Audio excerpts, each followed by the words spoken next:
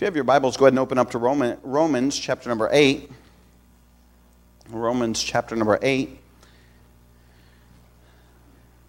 We've been going through the book of Romans, and to be honest, when I started Romans chapter number 8, I was a little bit, maybe intimidated, maybe the right word. It just seems like such a great chapter, and when I first started, I felt like, boy, there was just so much information in it.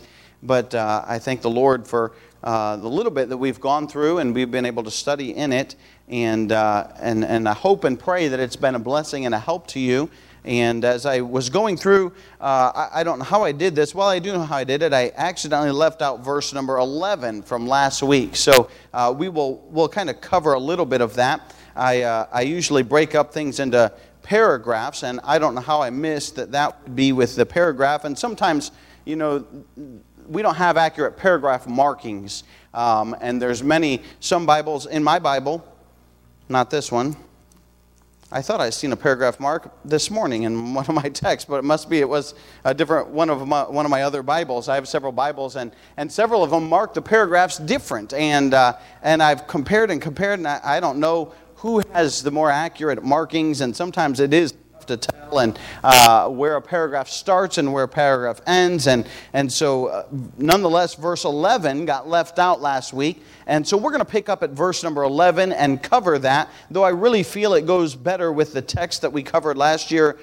week and the outline that we covered last week, and so we will kind of pin that to last week's message, and then we'll dive into verse number 12 down through 17 this evening and cover that section of text. So Romans chapter 8 and verse number 11, the Bible says, "But if the Spirit of Him that raised up Jesus from the dead dwell in you, He that raised up Christ from the dead shall also quicken your mortal bodies by His Spirit that dwelleth in you. Therefore, brethren, we are debtors, not to the flesh, to live after the flesh. For if ye live after the flesh, ye shall die. But if ye through the Spirit do mortify of the body, ye shall live. For as many as are led by the Spirit of God, they are the sons of God. For if ye have not received the spirit of bondage again to fear, but ye have received the Spirit of adoption, whereby we cry, Abba, Father. The Spirit itself beareth witness with our spirit that we are the children of God. And if children, then heirs of God, and joint heirs with Christ, if so be that we suffer with Him, that we may be also glorified together." And let's stop right there. And let's pray. Father, we thank you for today. We thank you just for your goodness to us. Thank you again, Father, for the opportunity, the privilege that we have to be in your house and to hear, to gather around your word, Father, and to worship and sing songs that would praise your name, and to take time, Father, to pause and to look into your word and to contemplate and look at what it says, Father. God, I pray that you would use me. I pray, Father, that you'd speak through me. I pray that you would touch each and every person that's here tonight and listening online or whatever means that they're able to listen. God, I pray that you would bless them and give us understanding, and we'll thank you for that. In Jesus' precious name we pray. Amen.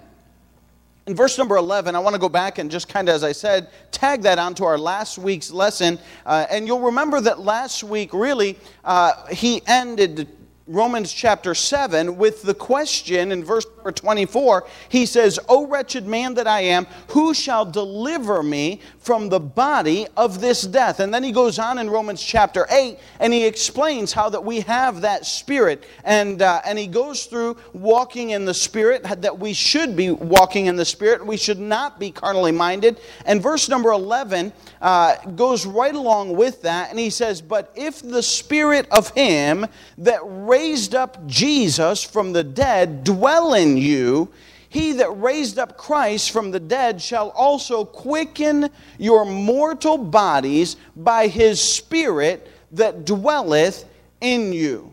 And so as we look back to that whole section that we saw that Jesus Christ would deliver us from that the body of sin through salvation, and the Spirit of God would deliver us as we walk in the Spirit. And we can see here as well that is all part of that the Spirit that does dwell in us, that raised up God from the dead, or God that raised up Jesus from the dead. And that's an interesting topic too, because if you say, well, who raised up Jesus from the dead? And somebody might say, well, God did, and he would be right. And somebody else might say, the Holy Spirit did, and he would be right. And then somebody would say, well, Jesus raised himself, and he would be absolutely right. And there's Bible verses that prove every one of them. And so what's going on? Well, it's the Trinity, and they all work together, and they are one, and they are separate in and of themselves. And it's just an interesting topic to look at, but we're not going to look at that tonight. All right, but indeed, God raised up Jesus from the dead. And then he goes on and he says there in verse number 11, he that raised Christ from the dead shall also quicken your mortal bodies by his Spirit that dwelleth in you. And God will quicken us. What does that word quicken mean? We looked at it before, but we'll give you the definition again. Quicken simply means to make alive, to vivify. I think I said that right. I have a hard time pronouncing some of these words sometimes because I know Spanish, so it just messes up my English. But it means to make alive, basically. And so in salvation, we are made alive. And he says, listen, our mortal bodies, he just talked about that in chapter 7. He said our mortal bodies are corrupt. They're sinful. They're low down. Good-for-nothing flesh that we battle against every day. But praise the Lord, because the Spirit dwells within us. He helps us. He quickens us. He enables us to be able to live right and walk in the Spirit. And that's what he's basically saying, that, hey, we are quickened by the Spirit of God that dwells within us, and he is able to help us and strengthen us and enable us to be able to do what is right in our life. So that all goes with the previous verses that we've looked at and that we've covered. And so verse 12 down through at least verse 13, I want us to see our indebtedness. Look with me at verse number 12. He says this, therefore, brethren. Let me stop right there. And every time you see a therefore in the Scripture, you have to look back and see what it is there for. Now, because we just covered all this, but the Holy Spirit dwells within us, and he strengthens us, and he enables us to do what is right. So therefore, because of that, he says, therefore, brethren, we are debtors, not to the flesh, to live after the flesh. I find it interesting that he said, he doesn't say we are not indebted to the flesh. He says we are debtors. Matter of fact, we are. Now what is a debtor? A debtor is simply this, a person who owes another either money, goods, or services. And he says here in verse number 12, he said, therefore, brethren, we are debtors, not to the flesh. We are not indebted to our flesh by any stretch of the imagination. Our flesh will desire us to do things. Matter of fact, in the auditorium, everyone take a big whiff. You smell that? My sniffer is about 80-90%. I haven't fully recovered my scent yet, but I can still smell the food over there. And your flesh is saying, feed me. I want to go over there. Your tummy is grumbling. You're saying, man, I want to go over there. But listen, hey, we're not indebted to the flesh. So, man, I could preach till 9 o'clock. I'm just kidding. I'm not going to do that. I wouldn't do that to you. But we're not indebted to our flesh. And we don't have to obey the flesh in the lusts that it has. J. Vernon McGee, he wrote it this way. I have his commentary, and I've listened to him so much on the radio that when I read his commentary, I hear his voice in my head. And he said it this way. He said, my friend, the flesh, and we all have it, is a low-down, dirty rascal, and we don't owe it anything. And that's very true. Hey, we don't owe anything to our flesh. Sometimes we feel like we do owe our flesh something, but he's very clear in this verse that we are not indebted to our flesh. The Bible says in Galatians 5:19, now the works of the flesh are manifest, which are these: adultery, fornication, uncleanness, lasciviousness, idolatry, witchcraft, hatred, variance, emulance, wrath, strife, seditions, heresies, envyings, murders, drunkenness, revelings, and such like. And can I tell you this evening that, listen, you don't owe your flesh any of that. Your flesh may desire that, and it will. I mean, that's what our flesh is. But we don't owe our flesh anything. But I like the fact that Paul stopped short of saying we are not indebted to anything, and he said we are debtors. And what are we debtors to? Look back with me in Romans. Well, let's just go to verse 8. We'll go back here in a minute. But look with me in verse number 8. He says, there is therefore now no condemnation to them which are in Christ Jesus, who walk not after the flesh, but after the Spirit. You know what we are indebted to do? We are indebted to walk in the Spirit. And God commands us to do that. Now, I said this last week and I'll say it again, we are not earning our salvation by walking in the Spirit. If you don't walk in the Spirit, you will, and you are saved and you are born again, when you die, you will go to heaven. We're not talking about eternal security here, but we're talking about living a life that is pleasing to God. And we find that, we are debtors to walk in the Spirit. Matter of fact, we are commanded to walk in the Spirit several times. The Bible says in Galatians 5:16, he says, this I say then, walk in the Spirit, and ye shall not fulfill the lusts of the flesh. He goes on in that same chapter, down around verse 25, and he says, if we live in the Spirit, let us also walk in the Spirit. And so we do have an indebtedness to God to walk in the Spirit. I've used this illustration a few times, and if you were walking across the street, and it's probably far less likely to happen here in the States, but it was very likely to happen in Peru. If you were walking across the street and you were about to get run over by a bus, and somebody comes and pushes you out of the way, and they get run over by that bus, and you make it, they pushed you out of the way, and you don't get run over by that bus. You would say, man, I could have died. I need to help that guy's family. There's something that I need to do for that person that saved my life, because they just took my punishment. I should have been run over by a bus, but instead they were run over by a bus. Man, I've got to do something. You would feel a great amount of debt on your shoulders to be able to help that family, or repay that man, or do something to be able to honor that person that had saved your life physically. Listen, how much greater is the salvation that Jesus Christ paid through the cross of Calvary.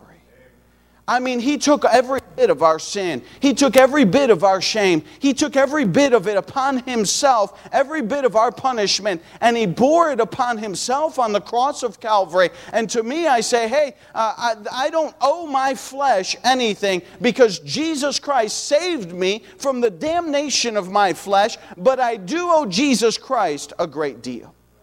And if He asks me to walk in the flesh, hey, I want to do what I can to serve my Lord and Savior, Jesus Christ, because He did pay a great debt for my salvation. And so we do have an indebtedness to walk in the Spirit as it has been commanded. Go with me back to Romans chapter number 1. In verse number 14, not only are we indebted to walk in the Spirit, but I believe also that firmly, as Paul would say in Romans chapter number 1, in verse number 14, Paul counted himself as a debtor. And look at what he says in Romans 1:14. He says, I am a debtor both to the Greeks and to the barbarians, both to the wise and to the unwise. So much as in me is, I am ready to preach the gospel to you that are at Rome also. You know what Paul said? He said, I'm indebted to witness to the world. He said both to the Greeks And to the barbarians, both to the wise and to the unwise, I'm indebted to make sure that the gospel gets to this lost and dying world.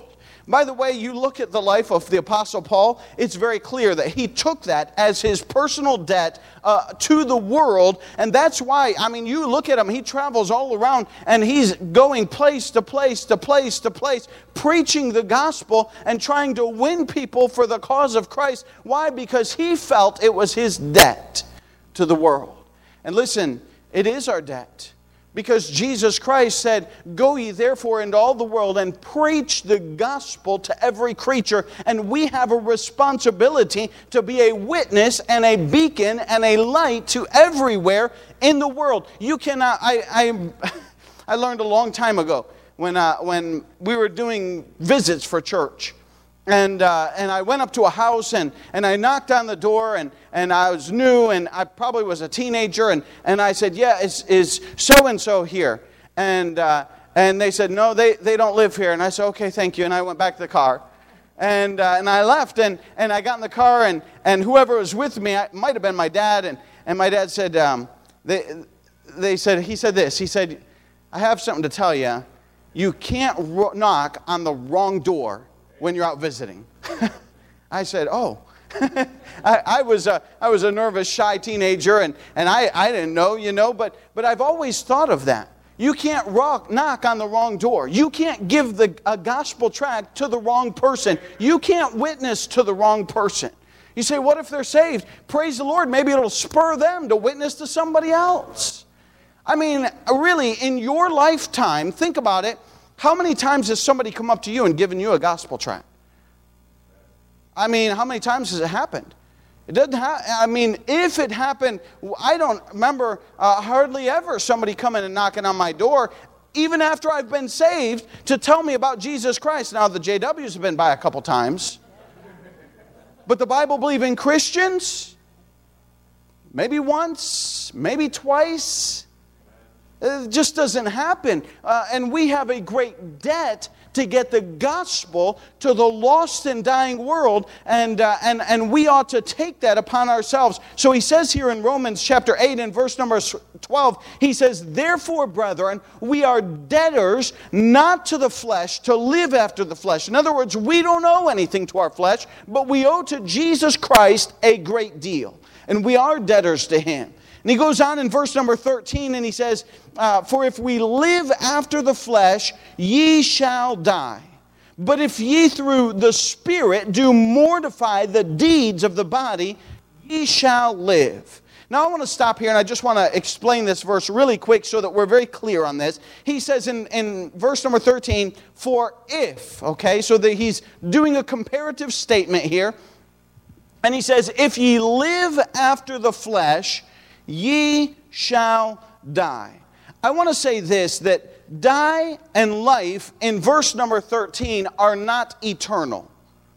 If he's talking about eternal in death, if he's talking about the first one, so go in the first phrase, "For if ye live after the flesh, ye shall die." If you as a Christian live after the flesh and you take that as eternal death and damnation in hell, then you have a problem, because the second part of the verse says, "But if ye through the Spirit do mortify the deeds of the body, ye shall live." And if that's eternal life, then there's a problem with that, because that is a works-based salvation. And we know that that's not true. We know that's not true because there's many verses that clearly indicate that, hey, "For by grace are ye saved through faith, not that of yourselves. It is the gift of God, not of works, lest any man should boast." We know that it cannot be a works-based salvation. We understand that. So what is he talking about? He's still talking about the same thing, that, hey, if ye live after the flesh, ye shall die. I said this last week, and I'll say it again, that even in the Bible, we've seen and we've witnessed places where Christians have passed away. 1 Corinthians chapter number 11, or maybe it was 2 Corinthians chapter number 11, where he's going through the Lord's Supper. And he says that some have taken of the Lord's Supper without examining themselves, and for this reason they sleep. In other words, he's saying that they died. That sleep, it means death. And they died. Why? Because they partook of the Lord's Supper being in complete rebellion to the Word of God. And saying, well, I know there's things that are wrong in my life, but I'm not going to fix them. But I don't want everyone else to know, so I'm going to take the Lord's Supper anyways. And he said, hey, judgment fell upon them. And they died. They did not lose their salvation, okay? They simply died physically in the flesh. We see this also in another verse, Genesis chapter 2 and verse number 17. We don't have to go there for sake of time. But you remember when when God in the garden told Adam and Eve, he said, listen, if you eat of the tree of the knowledge of righteousness, that's not it, the knowledge of good and evil, that's it. The knowledge of good and evil, he said, you shall die. And you remember the devil came to him and he says, oh, you're not going to die. He tried twisting the words of God. You're not going to die, but your eyes are going to be open. And he ate of that fruit, and you say, and you would expect, well, in verse whatever it is that follows him eating the fruit, for him to fall over dead. But he died spiritually.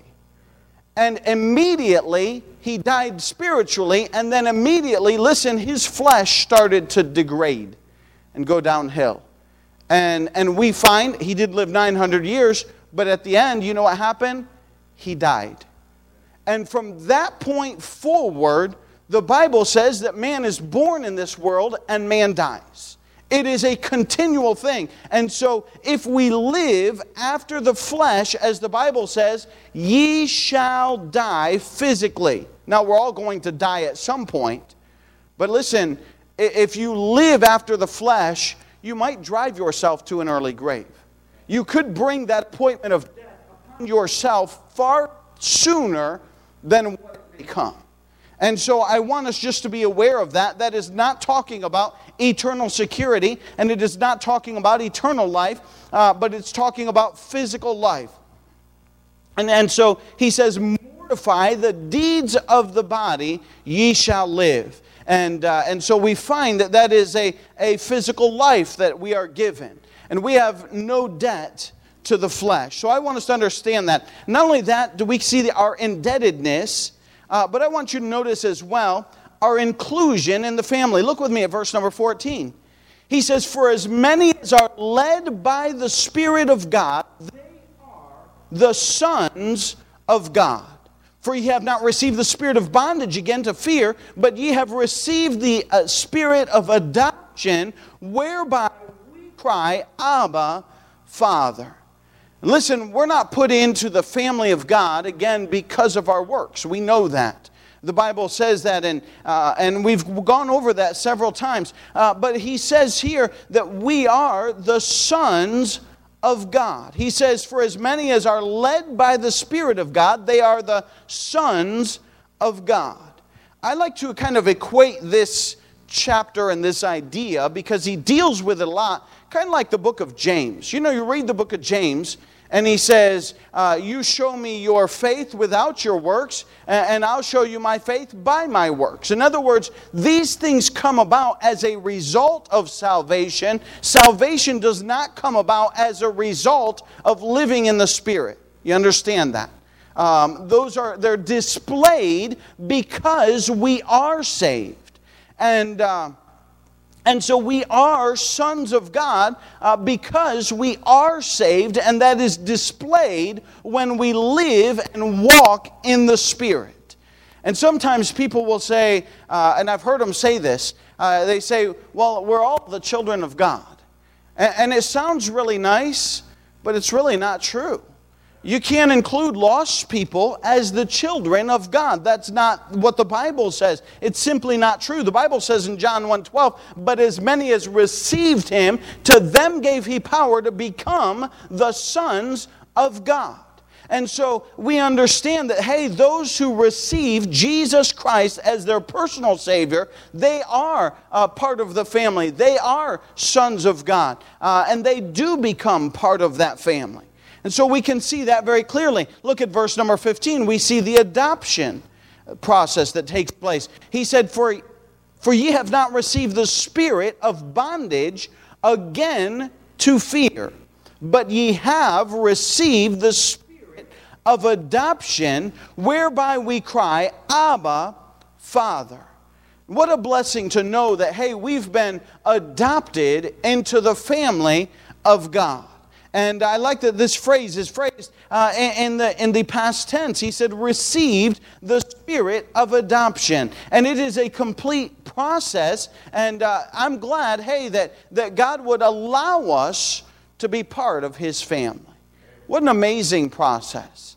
What an amazing thing. I read a book many years ago, and I don't know that I could find it. I stumbled across another one, but it said like 13 or 14 things that God would have to undo if you were to lose your salvation. And one of those things was the process of adoption. And the fact that, hey, we have been adopted into the family of God. And so that is certainly a proof of our salvation and a proof of the security of our salvation that, hey, God's not going to undo our adoption. Look at the assurance that He gives us in verse number 16. He says, the Spirit itself beareth witness with our spirit that we are children of God. I'm glad that the Holy Spirit lives within us.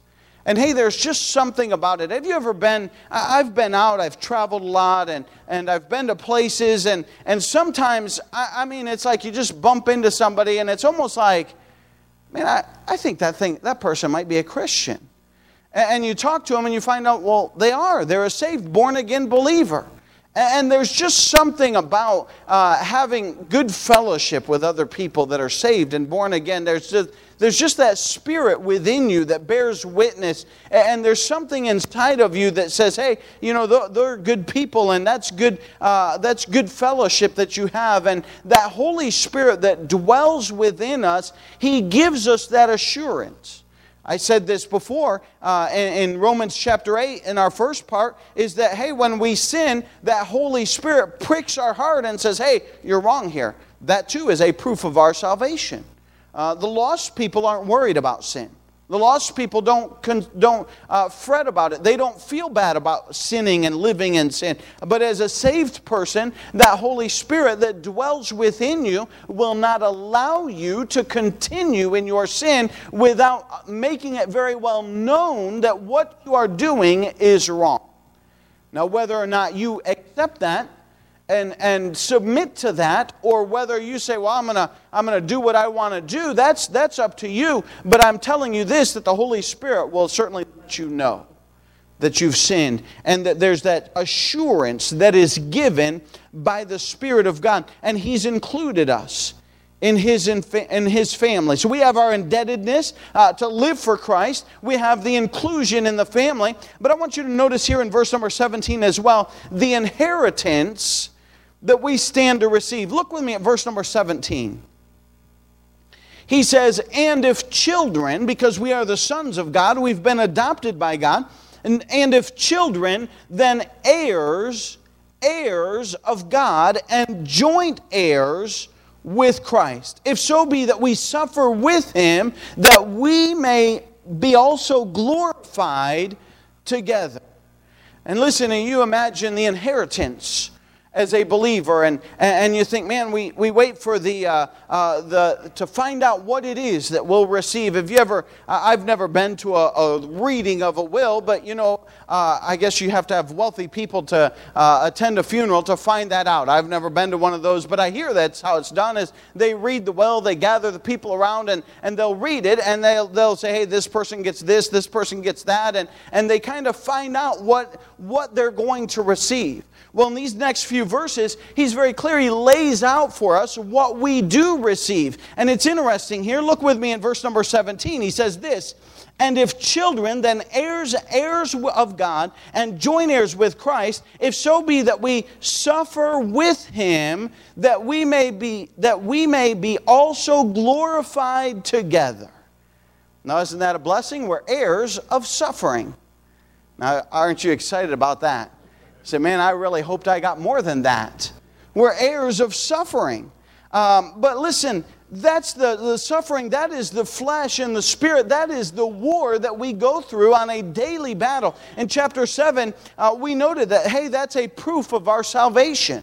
That because we battle with our flesh, we understand we are saved. Look at verse number 18. We find out what the perspective is of that suffering. He says, "For I reckon that the suffering of this present time," the sufferings of this present time, "are not worthy to be compared with the glory which shall be revealed in us."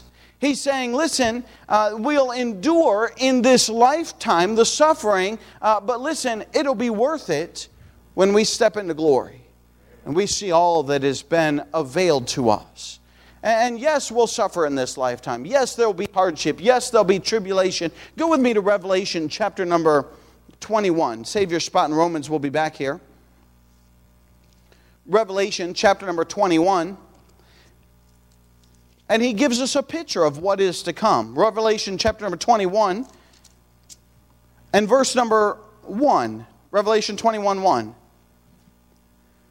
And he says this, he says, "And I saw a new heaven and a new earth, for the first heaven and the first earth were passed away, and there was no more sea.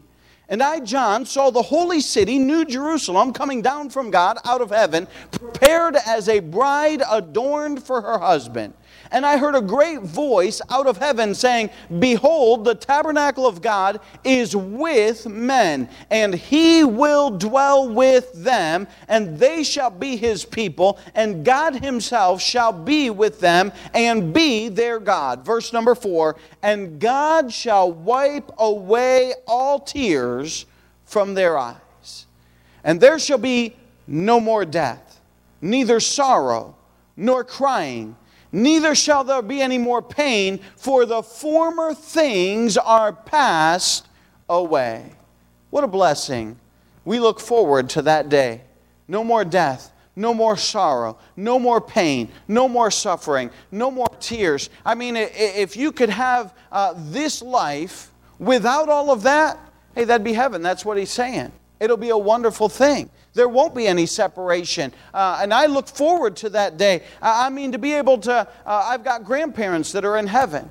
I've got family that's in heaven. And not only that, but man, I look forward, honestly, to meeting some of the people that we've studied their life. The Apostle Paul and some of the Old Testament prophets and Noah and Moses and Enoch, hey, that was translated and he skipped death and went straight to heaven.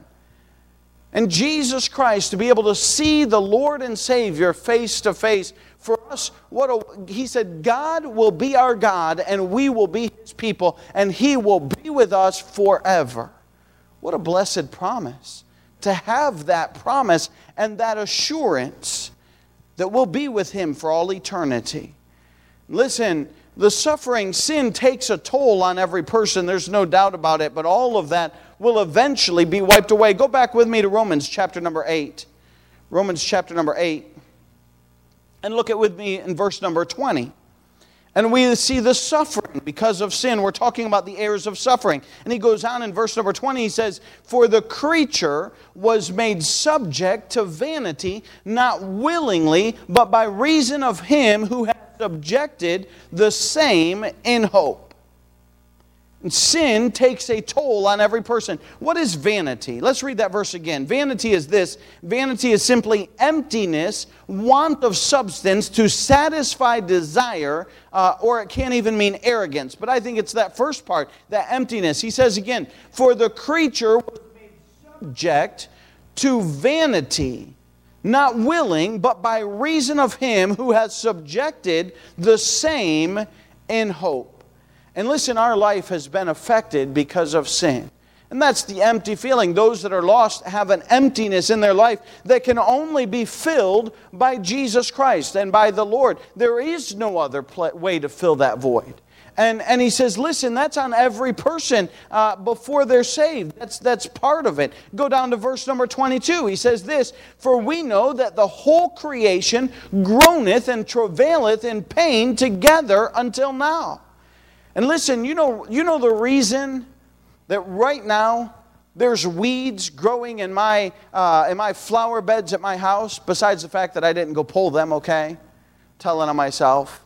You know why there's weeds growing in there? Because of sin. It's part of the curse.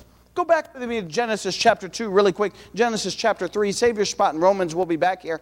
But listen, sin took a toll not only on the people of the world, but on every aspect of creation. And the Bible says here in Genesis chapter number 3, Genesis 3,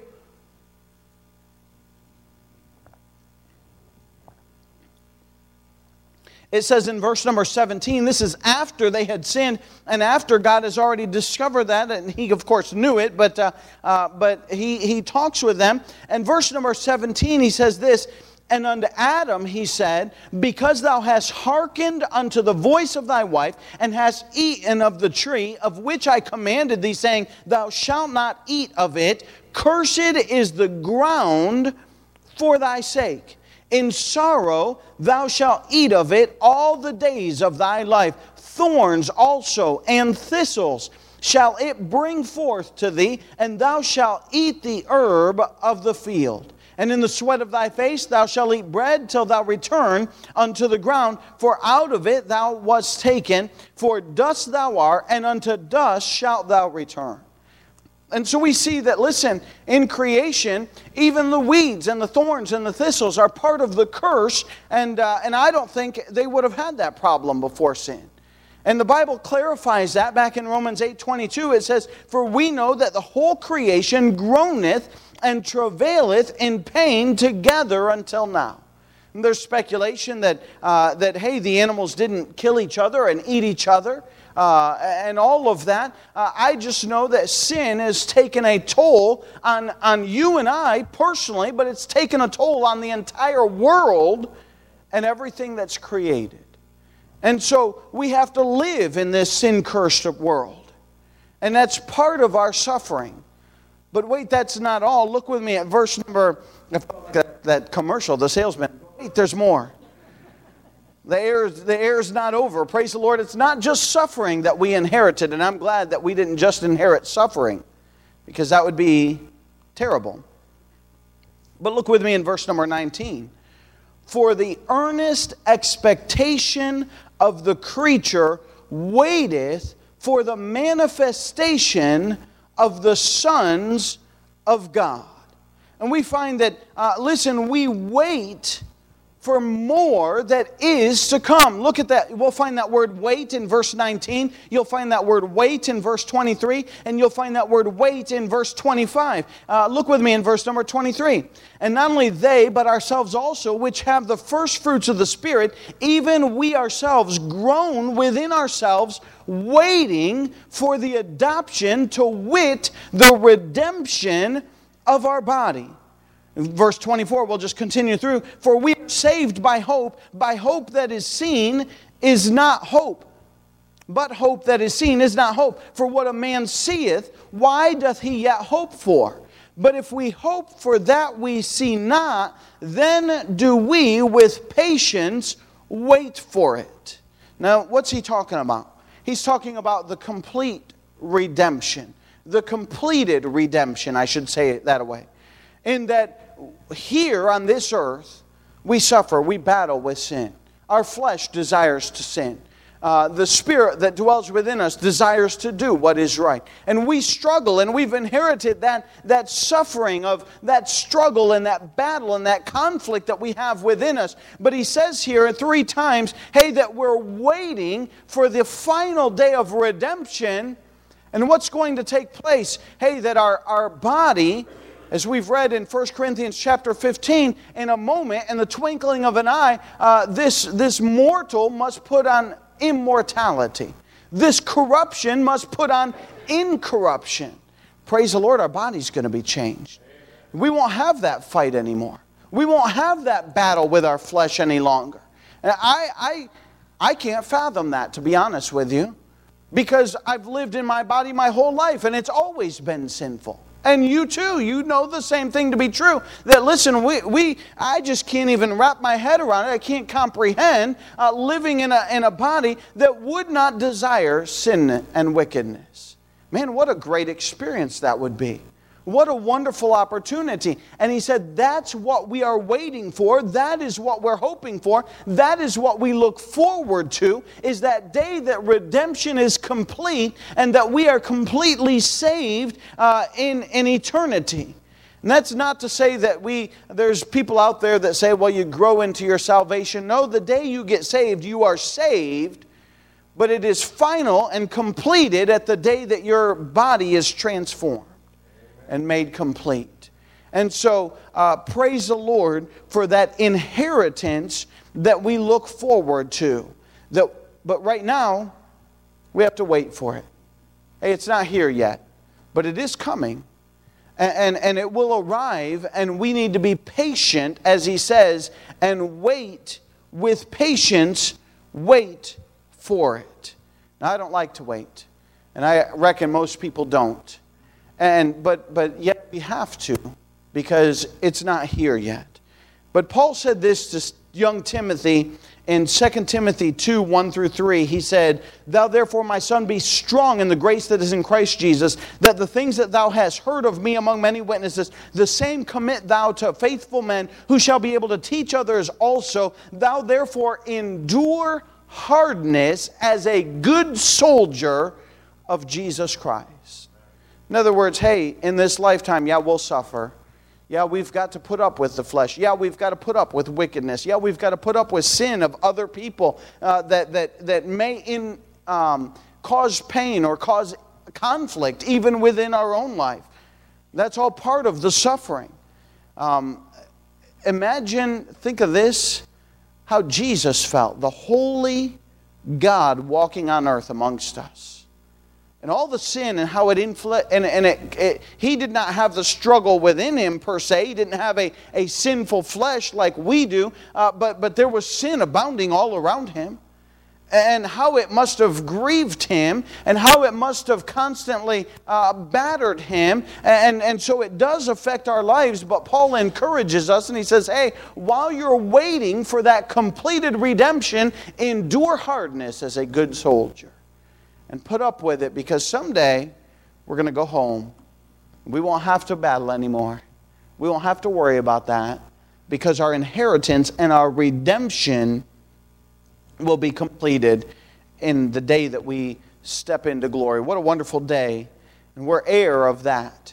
That, hey, we'll receive that as an inheritance from God. What a blessing that we could be saved eternally. What a wonderful salvation. We've received we have an indebtedness, no doubt, to walk in the Spirit and to witness, but we have been included in the family of God. What a blessing that we would be called the children of God, that we could be part of the family, and then the inheritance that we receive.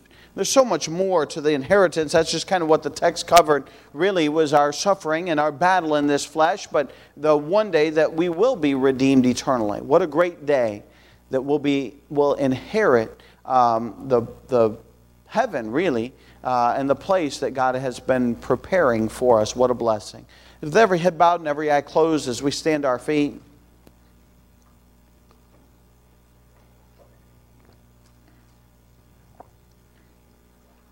Father, we thank you for your word. We thank you for really the great salvation, God, that you've given us. And as we go through the book of Romans, and God, we understand what a marvel, what a wonder, all the things that you've bestowed upon us. God, the Spirit of God that dwells within us, the Spirit of God that assures us of our salvation and of our sonship and of our security. God, what a wonder. What a marvel. And God, to know that you've given us an inheritance. God, so much greater than really what we could even imagine or think in being redeemed and being changed. God, I pray that you would help each and every person to do our part in the indebtedness and walking in the Spirit and witnessing to other people. And God, what a great amount of work really we have to do in a world that's lost and does not know you. Help us to be a witness.